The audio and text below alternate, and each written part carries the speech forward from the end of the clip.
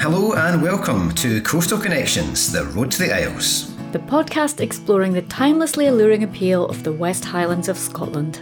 I'm Neil Robertson, a travel writer living in Lochaber. And I'm the producer, Freya. We've been on the roads, the rails and the waters of Lochaber to meet some absolutely wonderful people and animals. And whether you're a local like Neil or a very lucky visitor like me, it's an area that just never fails to take your breath away. And we hope we'll inspire you to come here in the way that we really think suits it best. That's slowly, gently and ready to make connections. Well, this is the last episode in this series, and today we're hitting the big town. Well, kind of, because we've reached the bustling but very charming destination of Mallaig.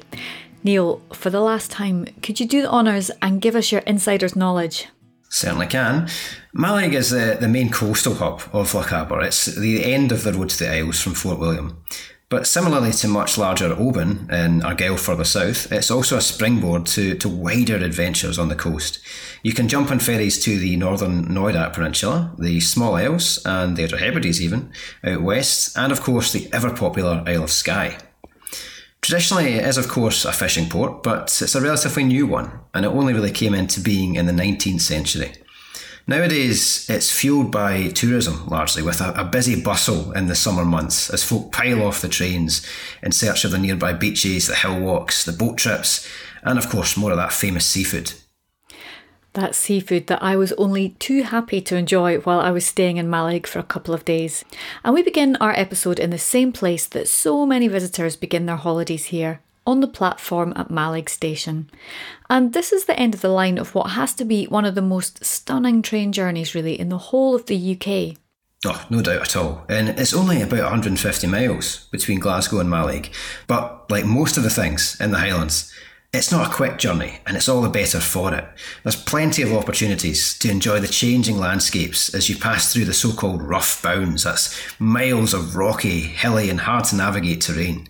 You'll find all the romance of the Highlands, the mythical appeal, and as you meander further north, expect wild, moody moorland, loitering birds of prey, and of course, those curious red deer. You're right, Neil. You paint a really lovely picture of that journey, which I've done a few times now, thanks to this podcast. I've driven the road as well, but I really do love the train journey. There's something special about it, with your cup of train tea and your Tunnocks caramel wafer. It's really nice to feel that slow change as you pull out of Glasgow. You pass through Helensburgh, things look quite familiar, green and lush. And then you do feel like you go on a bit of a change as you pass through this wild landscape. Your ears start to pop, you get through the moorland, and by the time you arrive in Mallaig, you really feel like you've arrived on the edge of something, whether you're going off to explore the coast or push further out to the Small Isles and beyond.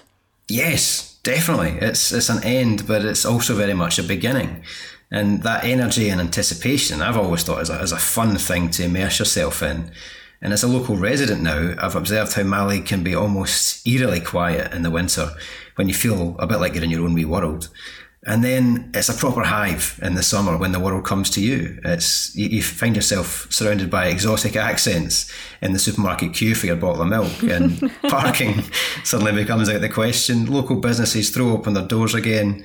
It's really quite something, the transformation. But right next to the station, on the site of the old railway dormitory, is the Mallaig Heritage Centre. And it tells the story of Mallaig and its rich history, all the ups and downs of how people here made their living. And that's where we meet up with Malcolm Poole. His connection with the Mallaig Heritage Centre goes right back to its opening in 1994. And you can't really talk about the history or the fortunes of Mallaig without talking about fishing, as you just mentioned, Neil. So we walked down to the railway platform and we started by asking Malcolm about Mallaig's most valuable natural asset. The advantage of Mallaig was that it was closer to the big herring lochs, Loch Nevis and Loch Hourn, to the north of us here, where there'd been a busy seasonal herring fishery for a couple of centuries before that. So herring was the big one then, it was the big fish to catch? Yes, herring used to come inshore in incredible numbers. There's tales of herring being caught at the head of Loch Hourn There's a neck, kind of like a natural fish trap, and there's stories of shoals of herring when the tide went out being caught in there and just the shore being covered in herring. I'm sure that was probably infrequent or a one-off, but it seems to be a genuine and reliable account. So the railways were very important for bringing people in and fish out. What kind of time in history are we talking about here when the railway was built? The railway was built from Fort William to Mallaig. They started building in 1897.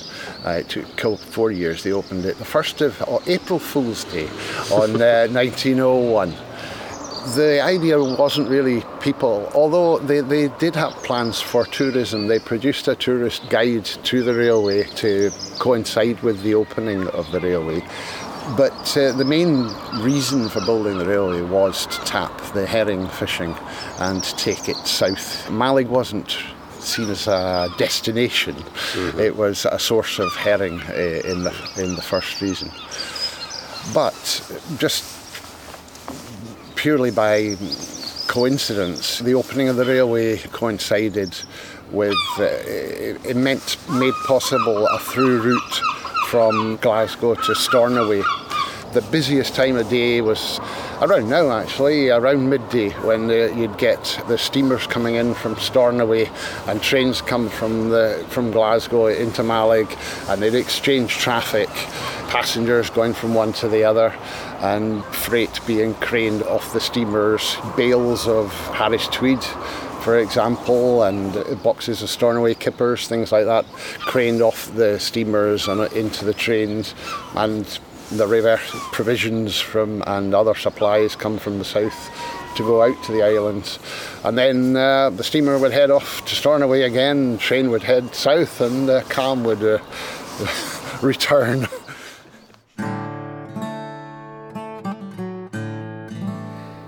So I've heard about this Lord Lovat character. What can you tell me about him? The Lovat family owned North Morar, a narrow neck of land between Loch Morar and Loch Nevis, up until 1994. That would be a little over 200 years they owned it. Okay. However, it's a bit of a historical accident that they owned it, because their hereditary lands were north of Inverness, around Bewley. An earlier chapter of history that isn't spoken about quite so much these days was the connections with the Jacobite rebellion. Mm-hmm. And the Lovats were great supporters, or Lord Lovat of the time was a great supporter of Prince Charlie, and was actually the last peer, member of the aristocracy, to be executed for treason in Britain. There's more that can be said about that, but anyway. However, because of that, the family got their lands confiscated after the failure of the 1745 rebellion. And his successor as Lord Lovat was very ardent supporter of the government. He was a general in the British Army. But of course, he didn't have any lands. And the MacDonnells of Glengarry owned North Morar at the time, and they were already in financial straits and selling off land. And it was bought apparently very expensively by General Lovat.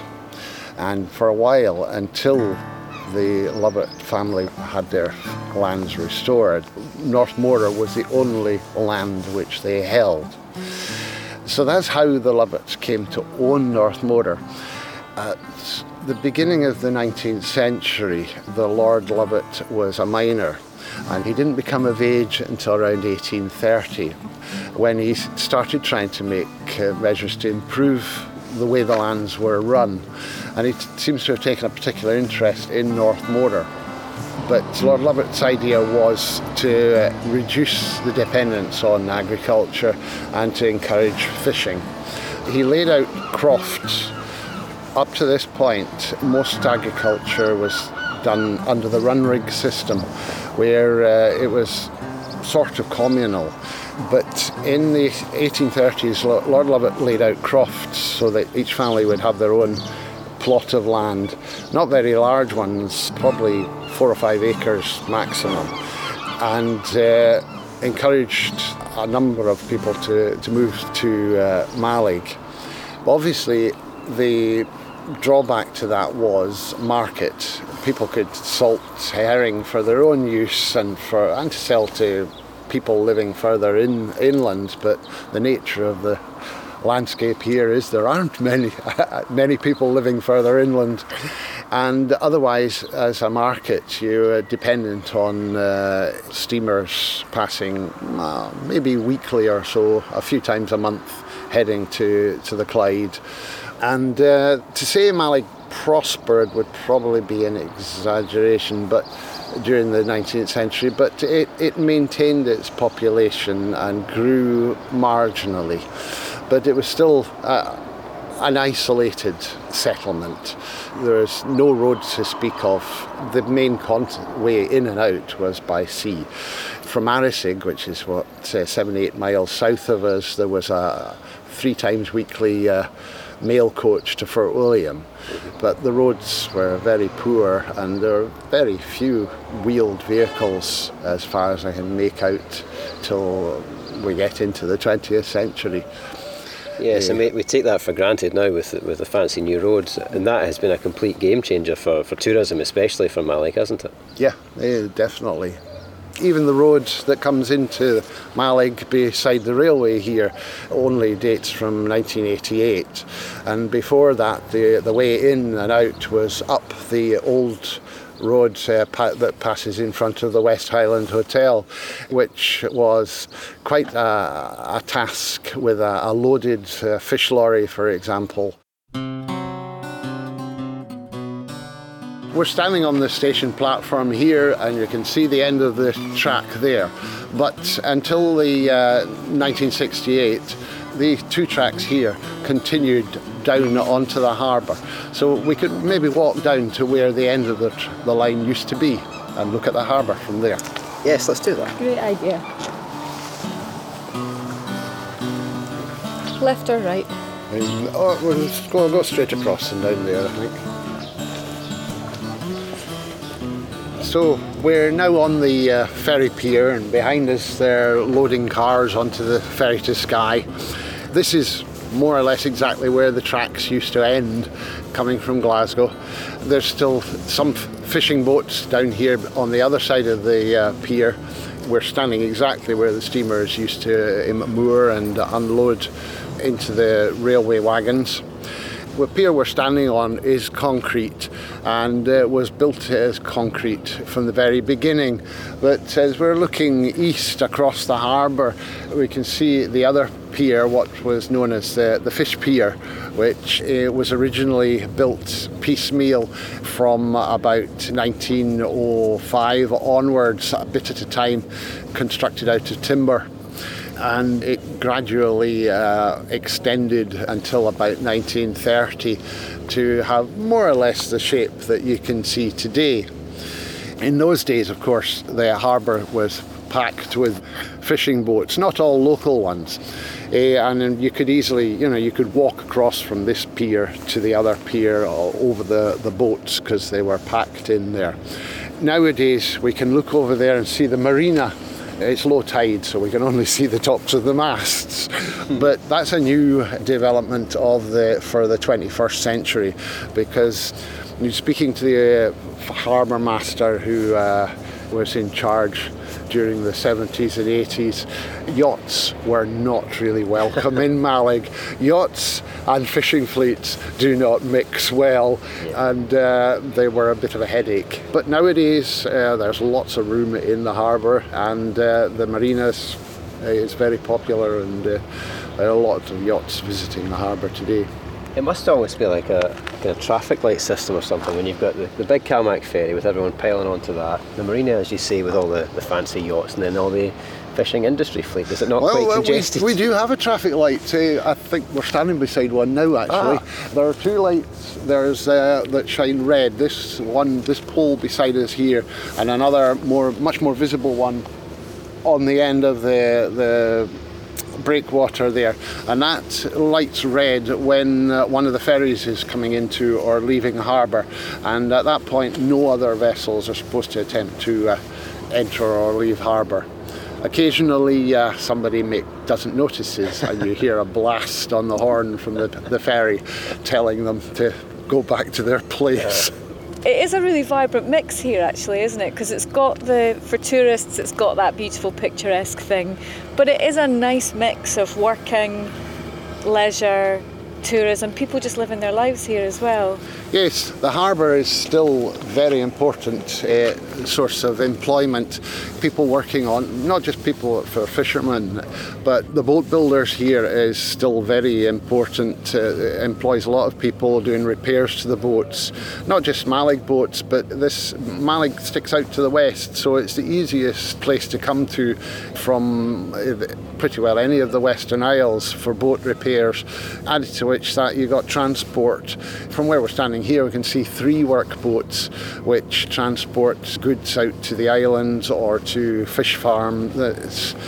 In the outer harbour here to our right, beyond the car ferry, today there's no sign of any vessels with the Norwegian flag, but normally usually you can see at least one vessel in there, either loading massive great white bulk bags of feed for fish farms, or the other vessels are loaded with salmon and that have been harvested from the fish farms and are brought into Mallaig for a transfer onwards to Fort William for processing. So as a transport hub, it's very important. There's the ferry heading out. And just before he went, we asked Malcolm to tell us that extra story that he mentioned about Lord Lovat and his sticky end as part of the Jacobite rebellion. Well, no, there's lots of little side bits. The way he was caught was one thing as well, because there are islands on Loch Morar, and the Jacobites had managed to acquire all the boats, all the small boats, and they'd take them to the islands. So they thought they were safe on the islands. That there was a government ship sailed into the Morar River and landed forces to capture them. According to the tale, the Jacobites were on the island and there were government soldiers on the Woloch edge, and they were shouting insults over at the government soldiers. But of course, all they did was basically took the boats from the ship and portaged them up and onto the loch and started rowing across to the island. And there were some quite important people, notables there, including Lord Lovat. All those that could, they then got into the boats and started rowing up Loch Morar, taking Lord Lovat with them. He was a very elderly gentleman and very gouty, and he couldn't do much himself. So when they eventually left the boats, I think they were carrying him on a mattress for some distance, and they eventually left him, and he was caught, found halfway up Loch Morar on this mattress and captured. And then, of course, he was transported south to London for trial, found guilty of treason. But the story of his execution, apparently, I've been told, is the origin of the expression "to die laughing." Because executions were a spectacle in those days. You had viewing galleries erected and things like that. And apparently one of these viewing galleries collapsed and 3 people in it were killed, which struck Lord Lovat as hilarious. And that apparently is the story of how Lord Lovat died, laughing. Laughed his head off. He was beheaded. Yes, he was beheaded, yeah. Well, Malcolm, thank you very, very much for your time and for explaining the fantastic story of Mallaig. You're very welcome. I just hope nobody finds too many inaccuracies in it. What a great story. See, and I think this is important, Scots can famously be a bit on the reserve side, and these stories don't always come and find you. You might have to go and find them. They're the kind of ones that you can miss if you don't take that little bit of extra time. Mm-hmm. Ask questions, poke around a bit, because there's some legendary tales out there. Oh, there certainly are. I've learned so much from making this series with you that I just wouldn't have known if I'd been doing my usual wandering about looking for birds and animals. And Neil, I know you love your history, and I definitely understand why. You've inspired me to learn more about Scotland's history, and I promise I'll at least try to stop bugging you in the car with history questions. Well, it's been very much a learning experience for me too, all of this. So big thanks to Malcolm for his insight. And I'd also like to say a big thank you to Sheena and her family and the team at the West Highland Hotel for putting me up. I'd passed through Mallaig before on my way out to the Small Isles, and it was a real treat to actually stop, spend a few days there, sample the amazing bakery, and feel such a warm welcome. I feel like I saw a different side to the place. Aye, we'd never get Sheena on the podcast, unfortunately. I did try, but she's discreetly a fantastic ambassador for the area and such a specialist in that warm Scottish welcome that's so famous. But the Heritage Centre is right next to Mallaig train station, and it's well worth a visit if you want to sharpen up your history while you wait for the train back to Glasgow. There's also lots of info about what you can do in Mallaig and the surrounding area on roadtotheisles.com. Now, it can be a very busy wee corner of Scotland in the summer months, so in these over-tourism sensitive days that we've got at the moment, we always remind folk to tread gently, leave no trace of your visit, and contribute when you can to the local economy. This is what ultimately helps keep these local communities and their economies alive. And with that, we have reached almost the end of this podcast series. Thank you so much for joining us on our journey around Lochaber. And I have to say, we have not been there in the summer months. The weather has been really nice and there's been absolutely no midges, so I hope we've made a good case for coming.